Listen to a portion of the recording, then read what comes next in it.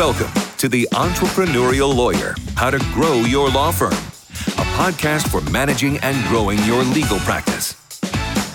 Hello, and welcome to this episode of the Entrepreneurial Lawyer. I am your host, Dan Cuneo, along with the amazing co-host, Sarah Tan-Bates. How are you? I think you're amazing as well. Who? You? There's nobody else in here. I'm talking to myself. We have a fun episode ahead of us. You know why? I feel like it's because this is a slightly, maybe controversial is not the right word, but again, another one of those potentially new trends popping up in the modern day law firm. And I am trendy. You are. So this fits right in. This is definitely in my wheelhouse. So I think you and I maybe were both reading either the same article or articles that were very similar to one another. About online scheduling? Online scheduling. Yeah, it's the wave of the future. And I say future, and it's probably already come and gone. There's going to be something new. But right now, it's the big thing. Mm-hmm. So something that stood out to me when I don't know about you, I just love to go out and just find any and all information, and not all of it's good. I know that. But LinkedIn is such a great place for that, where you can read or download or just educate yourself on new trends or what people are doing or trying or hearing. What I was reading, it was an article about what clients are looking for when selecting an attorney or a law firm. And it talked about some of those common trends we've discussed already or that you would expect. So, stronger communication, but online scheduling came up. And when I read it, actually said 79% of people that had been surveyed stated if they are not given the option to schedule online with an attorney, that they are likely going to continue to look until they can find one that offers that. Have you ever scheduled anything online before? I try to schedule my entire life online. It's like people say it all the time about their doctor, or car maintenance. What other things do you schedule online? Almost everything. You can even schedule online. I know I do for shopping. If I wanted to go buy something, I'd schedule with the person over at Nordstrom, for example, and make an appointment, and we walk around and they take care of your alterations, I guess, right? Where you walk or help me pick out an outfit. Shop. No, but exactly. But it got me thinking, and I know you and I were chatting about this. So we started poking around and realized there are a significant number of law firms out there that don't offer it. And if they do, it's a pared down version. Very pared down. So why? I think they're nervous. I think they're just dipping their toe in the water. Yeah. But in this situation, you really just need to jump in the deep end. I may retract that a little bit based upon the size of your company or your firm, but there's sources out there, software that's really reasonable based, of course, upon the size of your firm. And I know reasonable is a subjective term, but just think of the volume that you can bring in as long as you give that access. As we sit here today, the majority of individuals have an iPhone or an Android. Mm-hmm. Yeah. The majority of individuals are always on their phone. And the majority of people are always getting their information from their phone and booking things on their phone. Yeah, I agree. Why not make it as convenient to the client as possible? And it should. I agree. My mind, just the only thing I could think, is it the conflict checks?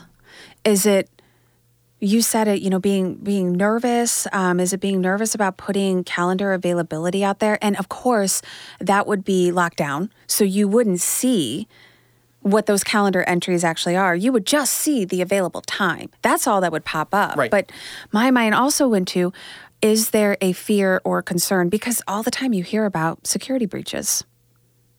Especially when it comes to software, that, oh my gosh, if there is some type of breach, is my entire calendar about to pop up online, which potentially exposes confidential information? Mm-hmm. Those are big things. So I'm not saying that's all I could think of, but I don't know. That's where my mind went, is to those two. Now, for some, it's a little bit of a training, right? And from a prior episode of ours that you talked at length and gave great ideas and suggestions on. But we as attorneys need to be more diligent to make sure our calendars are up to date. Yeah, I agree with that. My recommendation would be, though, if we're talking about growing a law firm, driving revenue, what's helping to bring in clients, and if, again, this was one article, but you hear it all the time, if just in this one article, 79% of people that were surveyed are looking for that option and it's not available to them, firms need to be thinking about it. Right. And as you mentioned earlier, it's in every field. A partner of mine, we were talking, and just anecdotally, he won't go see a doctor unless there's availability to schedule online. I get it. Even an online visit. Yeah. I mean, we're a service provider in the legal industry, and we just want to make it easier for the clients. They can allow them to schedule online, do the consults online. I mean, a lot of times they may not even have to come into the office much, if ever, because you can do things via Zoom, WebEx, Teams. And I mean, I love the human aspect of it where you can connect and interact with people, but I do think that most people get very less annoyed about having to meet with their attorney, possibly face-to-face, more annoyed with having to sit on the phone with somebody, though, and give them all of this information to schedule a meeting or for an intake process when they would much rather do it at their own convenience, as you said, sitting on their phone, maybe it's during their lunch break, and then they're just done with it. Right. And just done. And then they don't have to actually talk to a person until it's time for that scheduled meeting. And depending upon the issue and the matter of law that you'd have to go see somebody on, sometimes it can be very personal. Yeah. So you don't want to make that phone call in front of your colleagues, or if it's a domestic issue, in front of your spouse, or have that record from the phone bill, right? Yeah. Or that text message. So you can do it online. I agree. Just make it so easy. I agree. I mean, again, it's just another one of those things that shows you how much the legal industry is changing. It is definitely changing and evolving, but the legal industry is just so far behind. It's slow, but it'll get there, right? It'll get there. I think good things are happening, but yeah, I just thought it was an interesting topic. I thought it was fascinating that you and I both apparently read the same thing. So I think today it's more of just us giving a tip and a recommendation to firms out there saying, why are we not getting that same volume of people calling us? Right. Potentially wanting to retain our services. It's something to look at. And then the unique thing with online scheduling, you can always turn it on, you can always turn it off, you can pare it down. So you're not locked into a certain defined schedule. That's up to you. Right. And it doesn't mean just because you offer online scheduling that you still couldn't have an individual or a team that may need to reach out and connect for some reason or another. I mean, but you can just disclose that. Mm-hmm. And your comment earlier about the conflicts, that's definitely spot on. We have to make sure that we're addressing that. And I think a simple solution, at least one solution, would be an auto reply email or text back saying your appointment's confirmed subject to the conflict check. Because we can't ignore that. Something else that I learned, and I guess I should have known this because we've all checked this box, but if you are going to have the online intake, scheduling process, if you're asking for preferred method of contact and they select text, then there has to be some type of verification that they can, in fact, receive text communications from you. So more of a verification that it's that person and not just verifying that they're not a robot. Yeah, I guess so. Because I think you can break that down to two. That's an excellent point to where...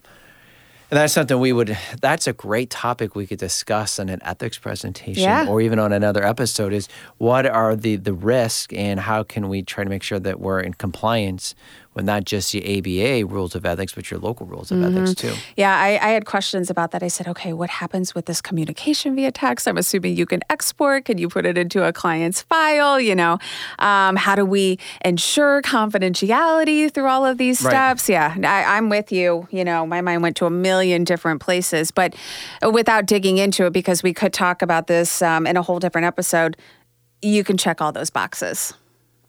You can check them all to meet the ethical obligations that attorneys have to maintain that confidentiality. I know a lot of people say don't text message with your client, right? But it's hard because it's so easy. But as long as you have a method to be able to track those texts and secure those texts. I just thought of something else, which is a pretty cool software that I was looking into that apparently a lot of attorneys are using now to export text messages, not only for themselves and their clients, but especially in domestic, between those opposing parties. Maybe next time we'll talk about it. So many interesting topics that we always uncover and discover. Just through the chit chat. Right. Yeah. But the online scheduling, I think, is just one of those tools that you can continue to stay ahead of, but also increase the revenue for the firm. Absolutely. Something that is so easy to implement that the cost is somewhat de minimis compared to what the ROI on that would be. Mm-hmm. I'm with you. Yeah. I mean, so for all of our viewers, again, this is just a tip, a takeaway. If you are looking to try something new, if you feel like, again, those initials are down or those calls are slowing down, think about it. Look into it. Consider your options there, because it does truly seem like individuals looking for legal representation, they are looking for that online option. Yeah. Well, I appreciate everyone tuning in. Sarah, it's great having this discussion with you. Yeah, this is a good one. Hopefully everyone found it informative and valuable. Please remember to like and subscribe, The Entrepreneurial Lawyer. Thanks again, everybody. Thank you for listening to The Entrepreneurial Lawyer, How to Grow Your Law Firm, presented by Lexicon. Lexicon is a legal software and services provider that enables lawyers to do what they do best, practice law. Tune in next time with our hosts, and be sure to subscribe and leave your review on your preferred podcast streaming platform or by visiting lexiconservices.com.